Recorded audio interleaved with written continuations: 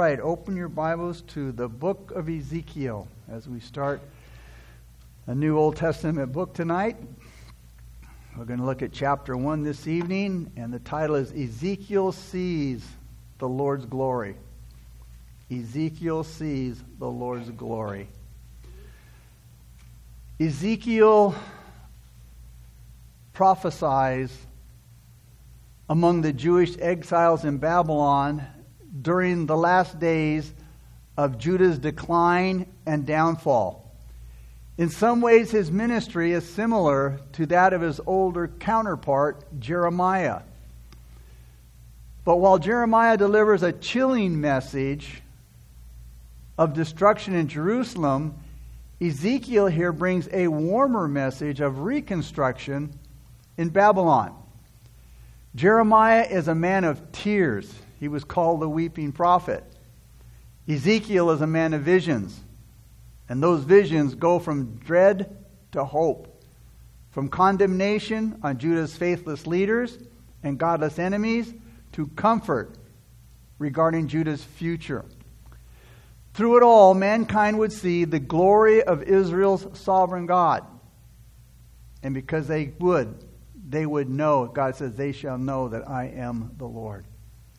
Ezekiel, his name means God will strengthen. God will strengthen. Ezekiel was a man who chose to obey God.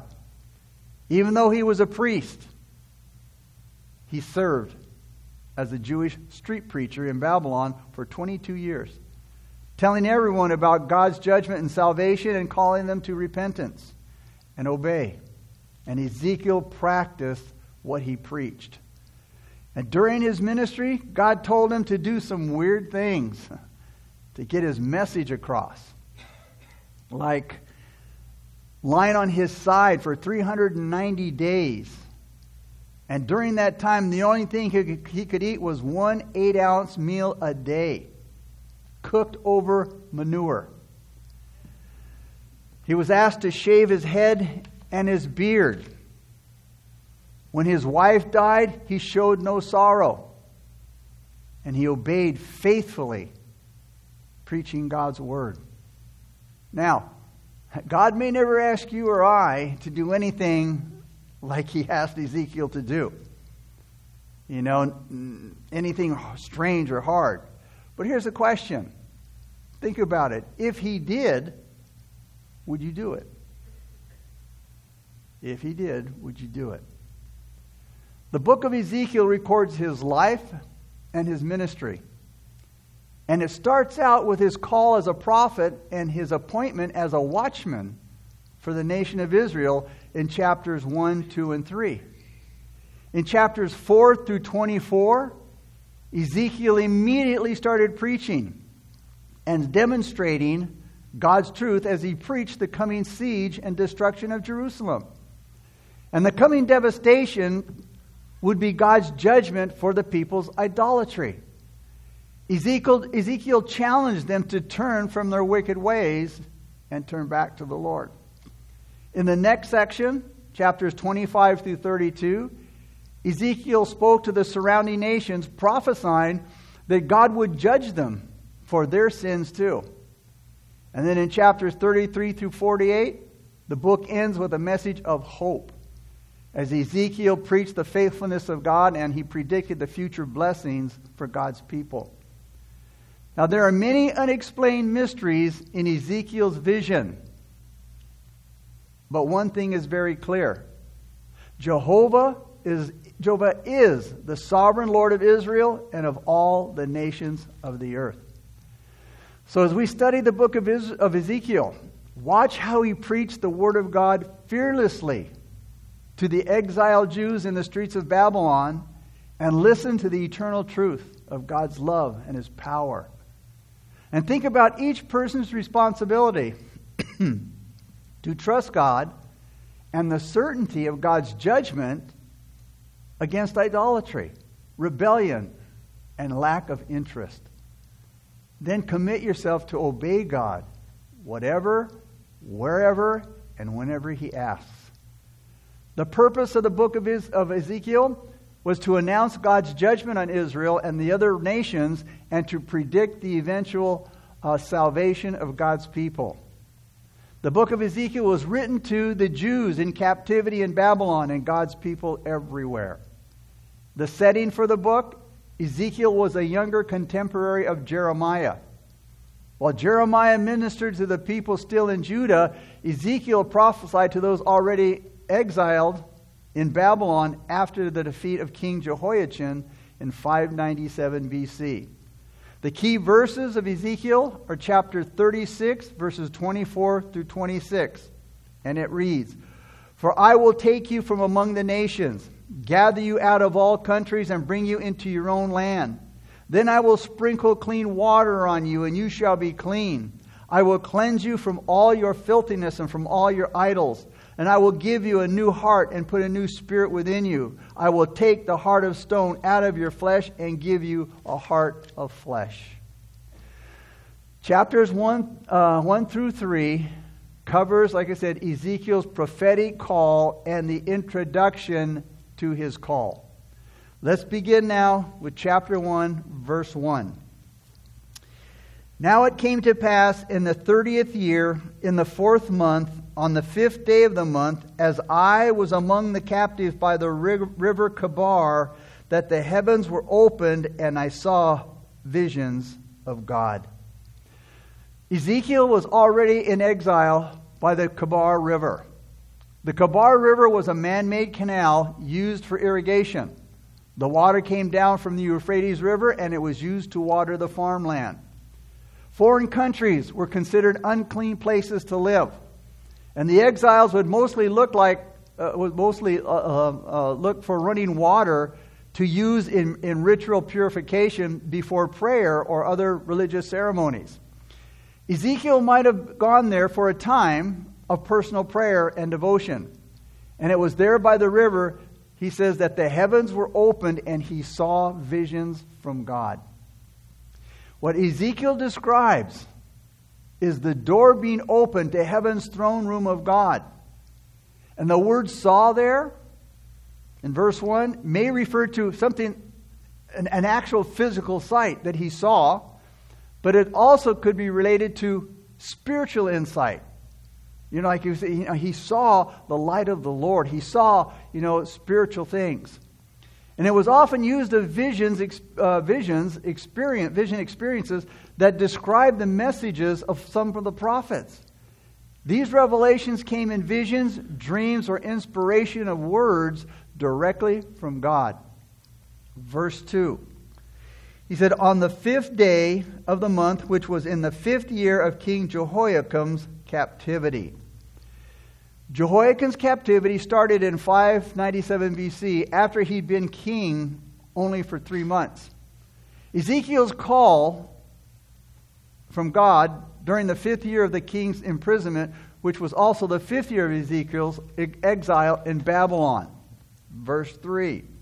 "The word of the Lord came expressly to Ezekiel the priest, the son of Buzi, in the land of the Chaldeans by the river Chebar, and the hand of the Lord was upon him there." Ezekiel was not called to give his own opinions or to tell the people what they wanted to hear. Ezekiel was called, like all prophets are called, to declare God's word. And this is why we read, "The word of the Lord came to Ezekiel." And Ezekiel would give the messages to the hopeless and careless exiles. But the messages wouldn't be Ezekiel's own messages. They wouldn't be his own ideas or his own truth of his choosing. Instead, they would be the Lord's word, the message that God had for the people. And this word says it came expressly to him. Expressly meaning authentically. Authentically. And the verse goes on to add, "The hand of the Lord was upon him there." It wasn't easy for a patriot like Ezekiel to spend 5 years in exile. And it's never easy for a man to preach for the Lord what he must preach, especially when the message is exactly what stubborn men do not want to hear. And not only that, Ezekiel was a young man. He was probably about 30 years old. And the Israelites did not listen to young men. At least from Moses onward, the Israelites had special respect for the words of old men, the elders in the land. But in spite of all this, or maybe because of it, Ezekiel was very aware that God's hand was upon him to guide him, to strengthen him, and to free him from those things that he feared. And God's hand was on Ezekiel, not only during this time before his call, but 6 other times it said that God's hand was on him. So any man or any woman who will hear and obey God's word will receive the strength that they need from God to carry out his word, God's word, in the lives of men and in the lives of nations. Now verses 4 through 28 covers the vision of God's glory. Now, and as I said at the beginning, there are some very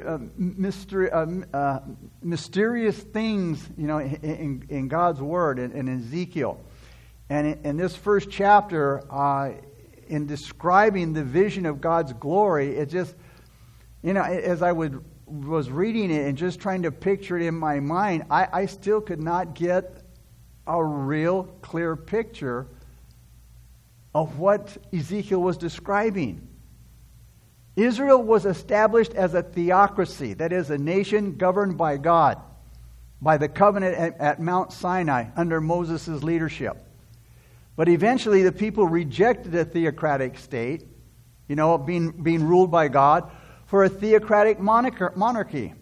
They wanted a king in the days of Samuel. And they got Saul. Ezekiel and the exiles were removed by force from the land, and as a result, they thought in some way the presence of the Lord was removed as well. So that being the case, if that was the case, where was God? Was he in Israel? If he was removed, how could he let pagan armies live in the land? Was God absent? King Nebuchadnezzar's capture and control of Jerusalem raised some serious theological problems with the people. If the capture of Jerusalem was allowed to go on, it would mean Babylon's gods are mightier than Jehovah God, the God of Israel, which we know isn't true. This was one reason why the exiles refused to accept the idea of a long-term captivity, because they couldn't believe that God would use another nation as an instrument of judgment. Ezekiel declared Jehovah to be God of the whole world, and that God cared for his people and was with his people even in the punishment of their exile. He believed God. Jeremiah believed God was free to use whoever he chose to use, even pagan kings, to accomplish his purposes. The vision of the glory of God here was comforting, because you see, it confirmed God's continued concern for his people. But it was also the foundation for Ezekiel's call as the prophet of judgment. The vision has 5 parts to it. First, the windstorm in verse 4. Second, the 4 living creatures in verses 5 through 14. Third part, the wheels in verses 15 through 21. Fourth part, the platform or the firmament in verses 22 through 27. And fifth, Ezekiel's response in verse 28. Now I'm going to start off now with verse 4. I'm going to read it from the New King James Version, and then I'm going to read it from the New Living Translation to help, again, better understand what's being said. So let's begin with verse 4. And Ezekiel said, as he's going to describe now the glory of the Lord in this vision. He said in verse 4, "Then I looked, and behold, a whirlwind was coming out of the north, a great cloud with raging fire engulfing itself, and brightness was all around it and radiating out of its midst like the color of amber out of the midst of the fire." New Living Translation says, Ezekiel says, "And as I looked, I saw a great storm coming from the north, driving before it a huge cloud that flashed with lightning and shone with brilliant light. There was a fire inside the cloud, and in the middle of the fire glowed something like gleaming amber."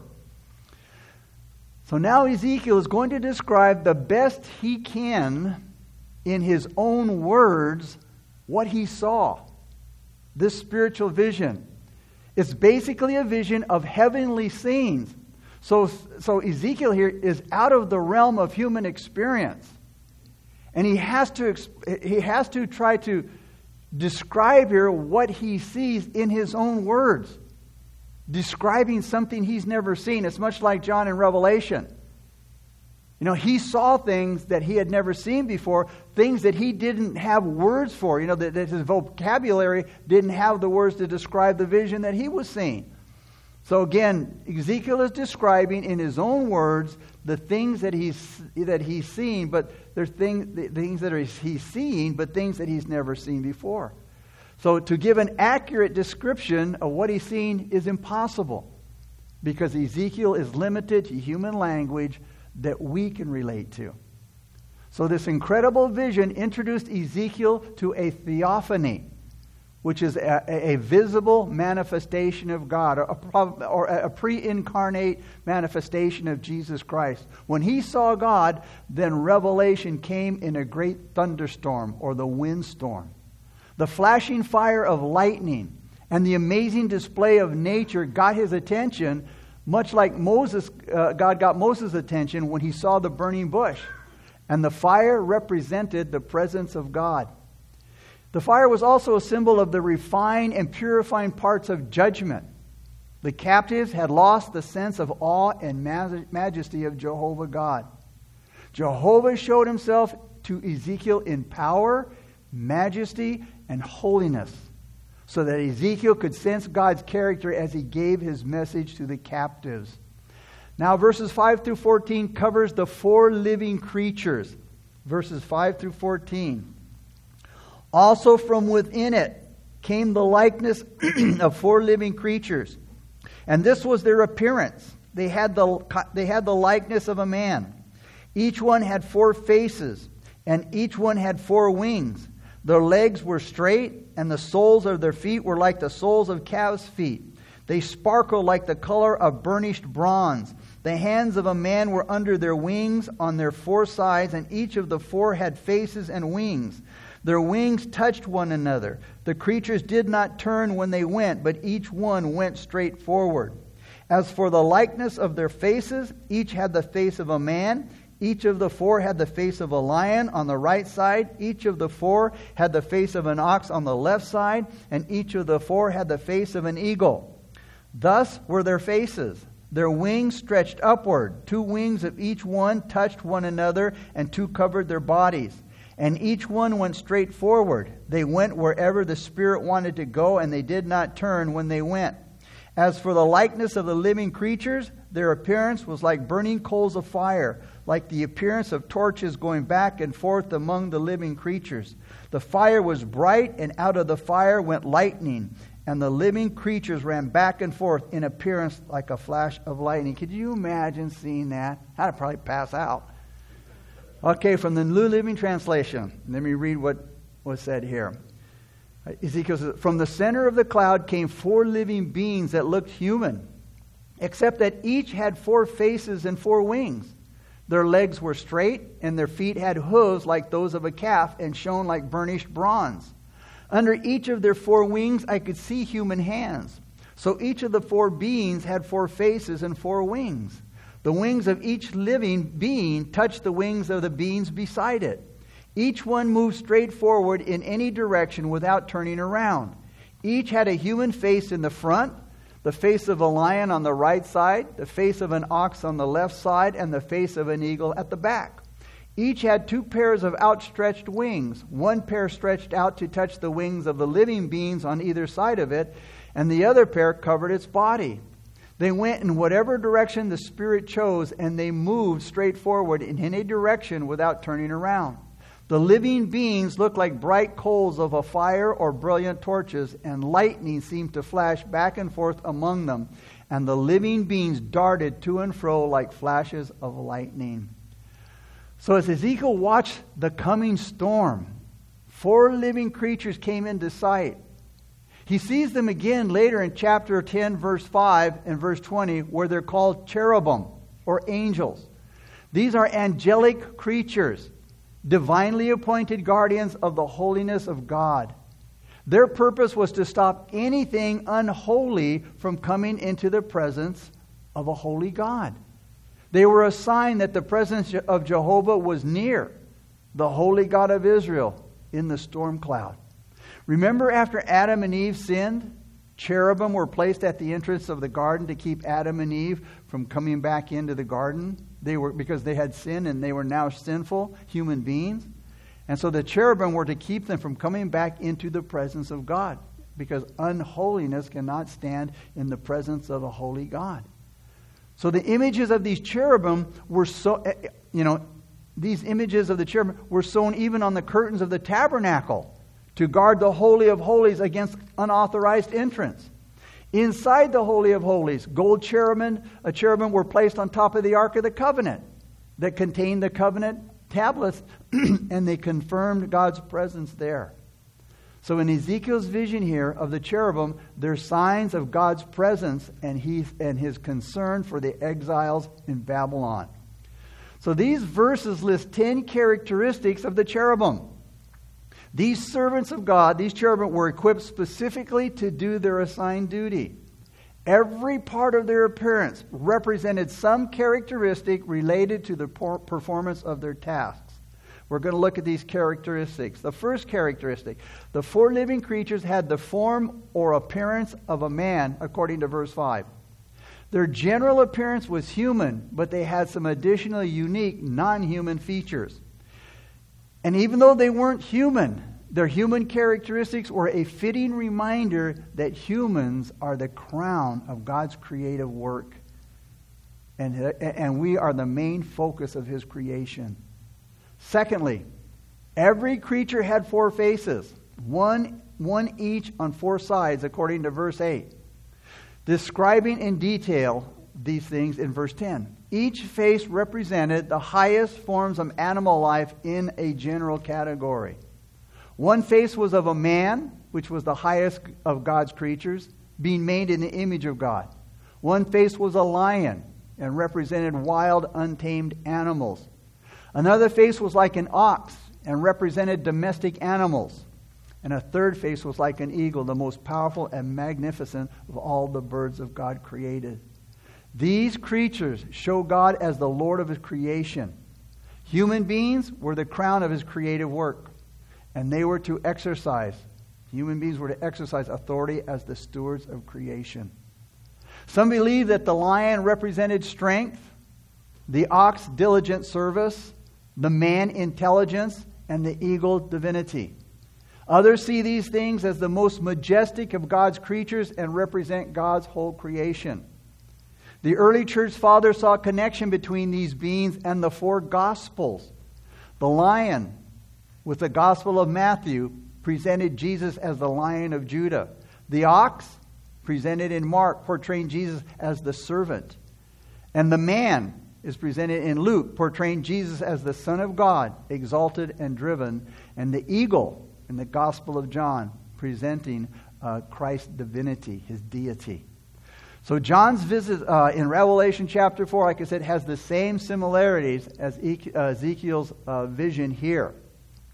The third characteristic here we see in verse 7, it says, their legs were straight, with hooves like a calf that shine like brass. The word straight here refers to their unjointed structure. The foot was like the hoof of a calf, rounded for easy turning. And this characteristic suggested the stability of these creatures in doing what they were assigned to do.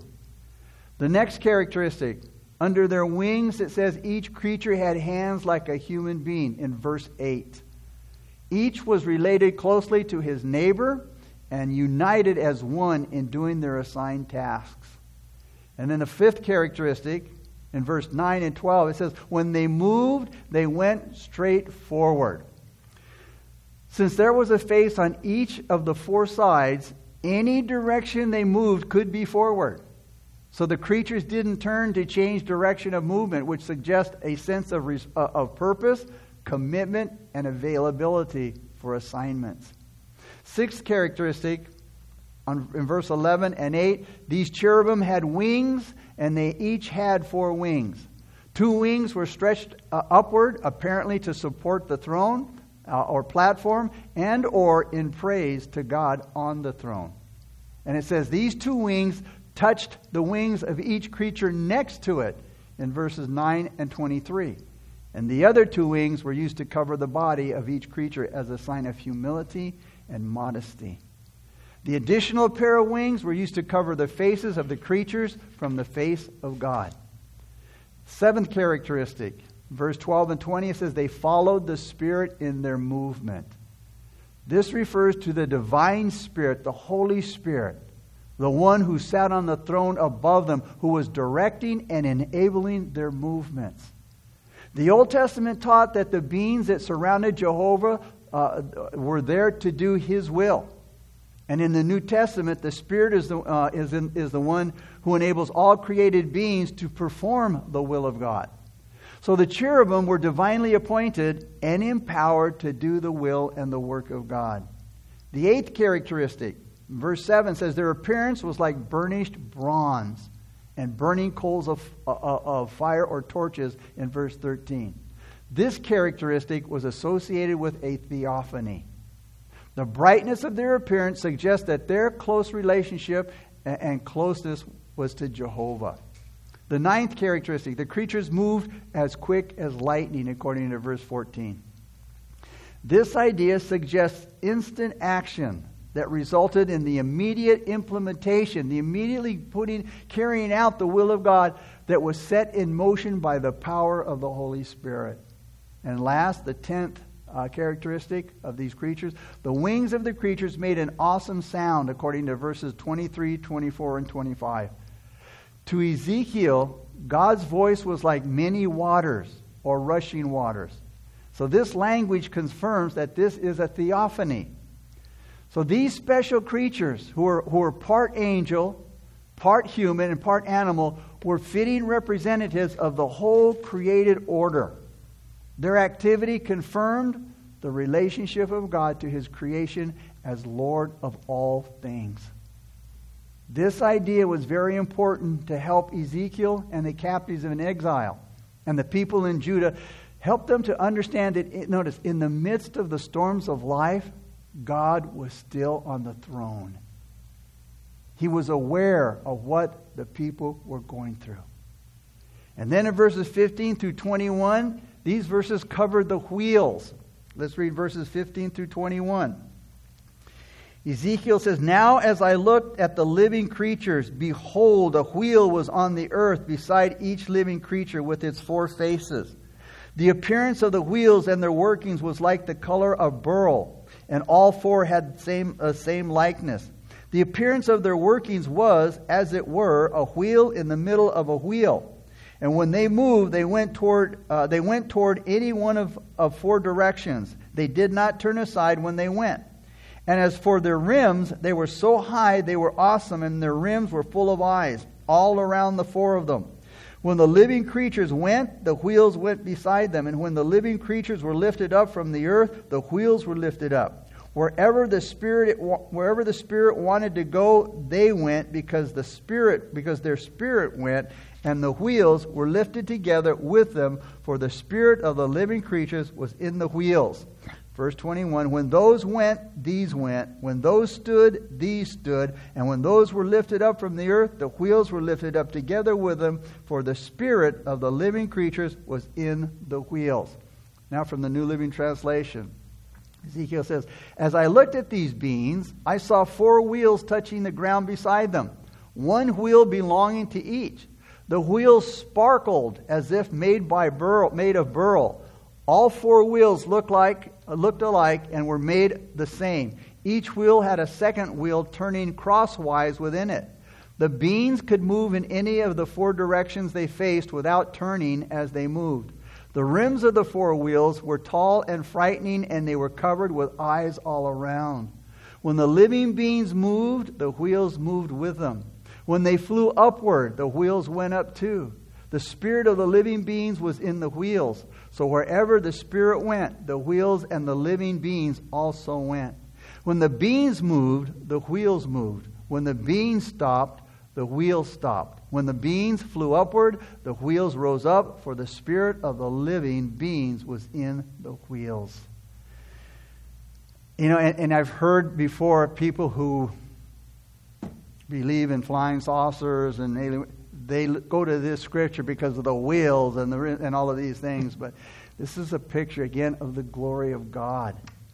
There were 4 wheels according to verse 16, each with an intersecting wheel and each coupled with one of the cherubim.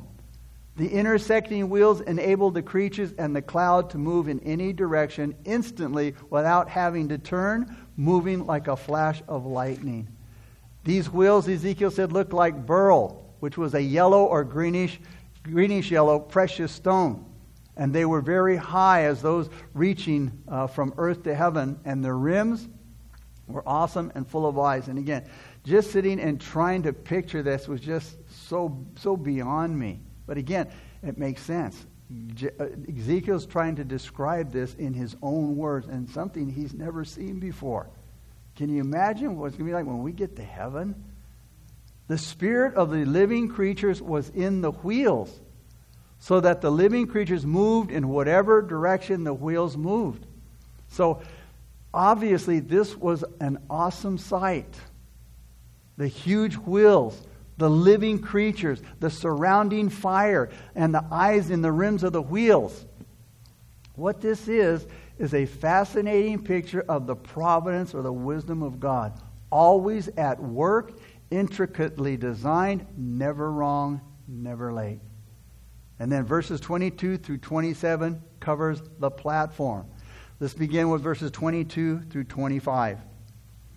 Ezekiel says, the likeness of the firmament above the heads of the living creatures was like the color of an awesome crystal, stretched out over their heads.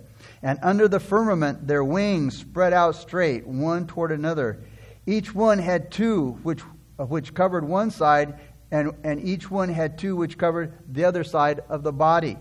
When they went, I heard the noise of their wings like the noise of many waters, like the voice of the Almighty. A tumult like the noise of an army, and when they stood still, they let down their wings. A voice came from above the firmament that was over their heads. Whenever they stood, they let down their wings. So from the New Living Translation, Ezekiel says, spread out above them was a surface like the sky, glittering like crystal. Beneath this surface, the wings of each living being stretched out to touch the other's wings, and each had 2 wings covering its body. As they flew, their wings sounded to me like waves crashing against the shore, or like the voice of the Almighty, or like the shouting of a mighty army.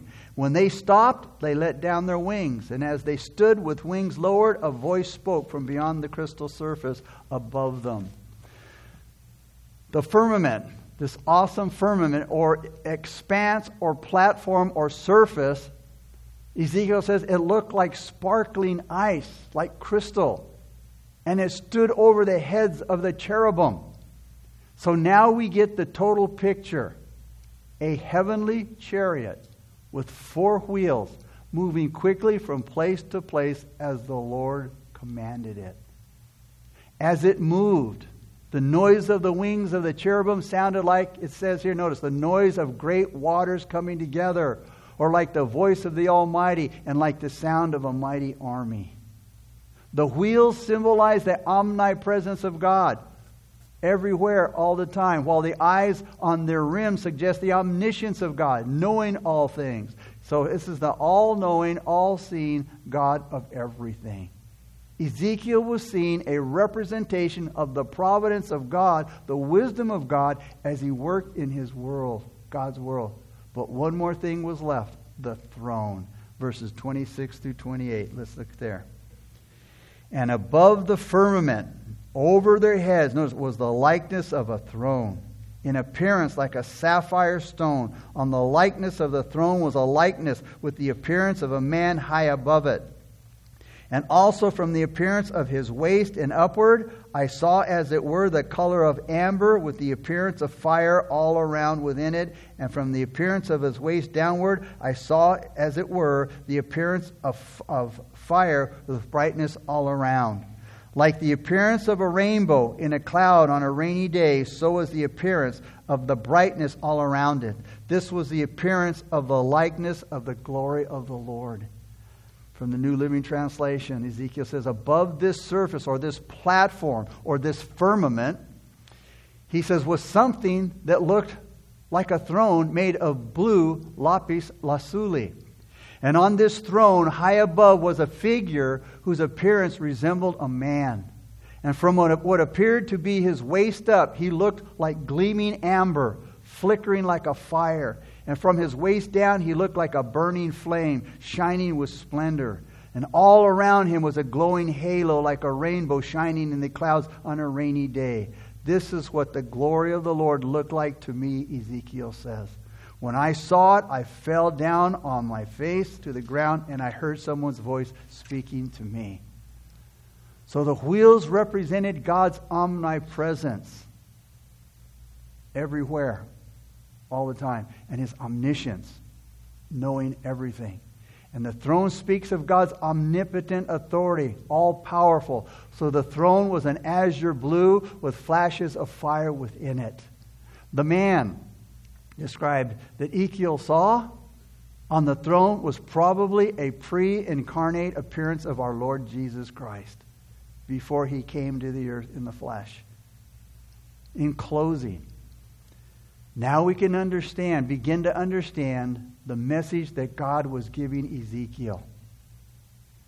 The message was, even though God's people were in exile, and even though their nation was about to be destroyed, God was still on the throne, and God was able to handle every situation.